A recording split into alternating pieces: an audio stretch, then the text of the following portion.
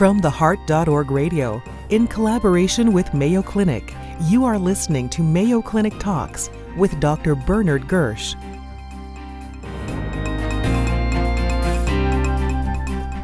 Hello, I'm Rob Samari. I'm the Vice Chair of Cardiovascular Diseases at the Mayo Clinic, and I'm happy to have with me today my good friend and colleague, Dr. Bernard Gersh, who's a professor of medicine. And Bernard, we're here today to discuss the 2011 HOCM guidelines in the process that you chaired. And it strikes me when looking at the guidelines that they're about as heavy as a baby, but they take about 3 times longer to produce. Tell us the process of how you sat down with the 2011 guidelines. I think you're right. It's a difficult process because, after all, the guidelines are a consensus. You have a lot of strong opinions around the table. I think I don't know who it was who said that I often have strong opinions even if I don't agree with them. But it is a complex process. Now, what made it more difficult in terms of the guidelines for hypertrophic cardiomyopathy is this is not an area where there are a lot of randomized trials. There are almost none. So that unlike the primary and secondary prevention guidelines and the STEMI guidelines, where you have a huge database from which to derive class 1, 2, and 3 recommendations, we don't. We just don't have trials in this disease, and we're not likely to have trials. So it really is a consensus. So tell us about when the process got started and what were the major issues you faced as you started to compare it to the guidelines as they were last published, which I think was 2008? Or no, these are actually the first guidelines, ACC, AHA. What was published previously was a consensus statement. Okay. So these are the first guidelines. The whole process took a little longer than we would have liked. It took about 20 months, but about 3 or 4 months was related to the publication process where there were some delays. So effectively we finished, I think our first meeting was March of 2010 at ACC, and we finished June, July 2011. Part of the last 2 or 3 months is responding to the 800 or so comments, good comments I might add, from 40 outside reviewers. The real issues that we had to deal with, the most controversial, I think, was or is septal reduction therapy, namely in the patient who's failed medical therapy, alcohol septal ablation versus surgical myectomy. That we had to deal with. We really had to address genetics. And the third area, which wasn't controversial because there are just so many gaps in our knowledge, is risk stratification for sudden cardiac death.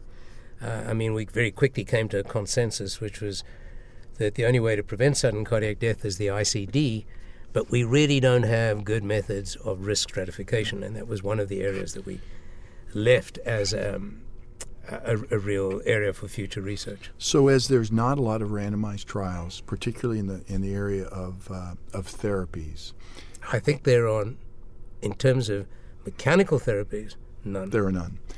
And given that centers have different experiences and expertise with a given therapy, how do you make recommendations when perhaps the expertise in septal ablation in one center and myectomy in the other center? So how do you work into experience and expertise when making these recommendations? Rob, that's really a good point. Actually, it's a key.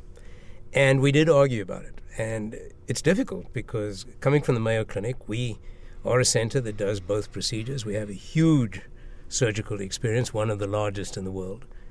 And obviously we may see the management a little differently from others. Interestingly enough, in Europe, the ability to do surgical myectomy has been lost. It's all alcohol septal ablation, and in fact, there is a move in Europe now to restart or reopen or develop surgical centers. So there are big differences. What we felt from the beginning, and everybody was in complete agreement, is that hypertrophic cardiomyopathy, although we say it's one of the most common monogenetic diseases, it occurs in about 1 in 500 people. The average cardiologist is not going to see many patients. And therefore, we emphasize that the care of hypertrophic cardiomyopathy should be in centers that have expertise in the management of this condition. Ideally, that do both surgery and alcohol septal ablation, that have the availability of all the imaging studies and genetic counseling, which is really important. So we emphasized throughout not just the Hokum Center, but we also pointed out that it's really that volumes are important, as we've seen in other forms of PCI. That volumes are really important. It's difficult to put a number. I think we used 50 procedures, but that's a bit arbitrary. But really to emphasize that these patients should be taken care of in recognized centers. And also another example of the heart team taking care of the patient. Yes. So that, as you mentioned, the genetic counselor, all the surgeons, the cardiovascular cardiologists, et cetera, really taking care of the patients together. It's very much, as we discussed in one of the other interviews, a little bit like the approach to TAVI. Right. The heart team. Right. So without randomized trials, there's not a lot of Class 1 recommendations. A lot of the Class 1 recommendations are more the standard things that haven't changed over time, including pharmacologic treatments. Was there discussion about when one goes to, when one fails standard pharmacology and goes to these I think the discussion sort of started at that point, and I would say it was a spirited discussion. We all agreed that medical therapy, pharmacologic therapy, is successful in a large group of people. The criteria for failure are very simple. The drugs don't work, or they work but they're not tolerated. And then we have really two approaches: alcohol septal ablation and surgical myectomy. We also have the option of DDD pacing, which by and large, through trials done here by Rick Nishimura, we feel that the majority of the benefit from DDD pacing is probably a placebo effect. In some people who are already going to have a defibrillator, it's useful to have DDD pacing. But basically, for failed medical therapy, we've got the surgical option, alcohol septal ablation. We did take the tack that the gold standard is septal myectomy in experienced hands, where the operation can be carried out with minimal mortality. It's a 40, 50-year-old procedure. It has been revised. There have been some modifications to it made here at Mayo and elsewhere. Quite a large number of patients also require mitral valve procedures, not replacement, but mitral valve reparative surgery. So we made that a 2A indication. We then said, for alcohol septal ablation, if the patient is not a good surgical candidate, then alcohol septal ablation is a 2A indication. It's an excellent alternative. The third, I think, really important recommendation we made was, if the patient is a good surgical candidate, and then the statement is, after thorough and balanced discussion, the patient does not want an operation, then alcohol septal ablation is a 2B indication. The caveats, we said, septal thickness greater than 30 millimeters probably won't work. Under the age of 40, we discouraged it. Under 20 or 21, I can't remember exactly, we said no septal ablation. The emphasis is on thorough and balanced discussion. And here one has to trust one's colleagues that it is a thorough and balanced discussion. Right. I mean, because we do think that septal myectomy is the gold standard for younger people who are active, who are likely to have a long lifespan. Right. You mentioned the discussion about genetics, and there are many perspectives. There's the diagnostic perspective, there's the family perspective, there's the risk stratification perspective, and our hope that there'd be a genotype-phenotype correlation. What does the average practitioner need to know about the genetics of Hokum? Should we get testing, or families be tested? If I could just preface it, just Please. in regard to the previous discussion, Please. We also did put in a sentence or two to the effect that we need long-term studies of the late arrhythmic effects of alcohol septal ablation. We need those. I'm sure when they have a reiteration of the guidelines, we'll have that data. Now, genetics, we basically made a Class 1 indication for genetic counseling. It should be available to everybody. And routinely, all our patients in the hypertrophic clinic, cardiomyopathy clinic here, are offered a genetic counseling. In first-order relatives? No. What we do first is screen them. They get its screening. So the genetic counselor will advise on the screening. Okay. And then the screening procedures for first-degree relatives are either regular echocardiography or the option of genotyping. The great advantage, and this is really where a genetic counselor is so very helpful, because they can go into the detailed family history and explain the options. What I rather like, I think, about genetic testing is if you have a proband with hypertrophic cardiomyopathy and they're genotype positive, and they are the biological parent of that child either has the disease or doesn't have the disease. Right. And if they don't have it, if they don't have the genotype, they don't have to go through years and years and years of echocardiographic screening. And so that's the attractive option. But obviously, if you can't identify a genotype in one member of the family, then it doesn't really help. Right. We, I think, called it a 2B, but said that for risk stratification, genetic testing has not panned out.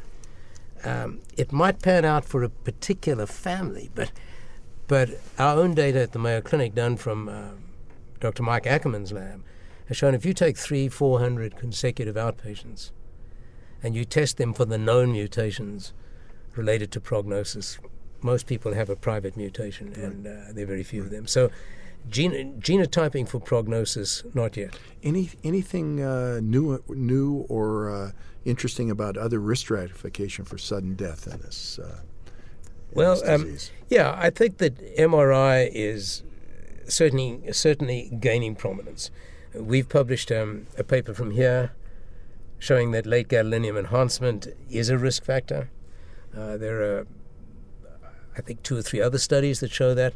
Right now, we haven't used that in isolation as an indication for an ICD, but one may have a patient with 1 or 2 softer indications, and then you add in the MRI and evidence of scarring, and that's enough to justify an ICD.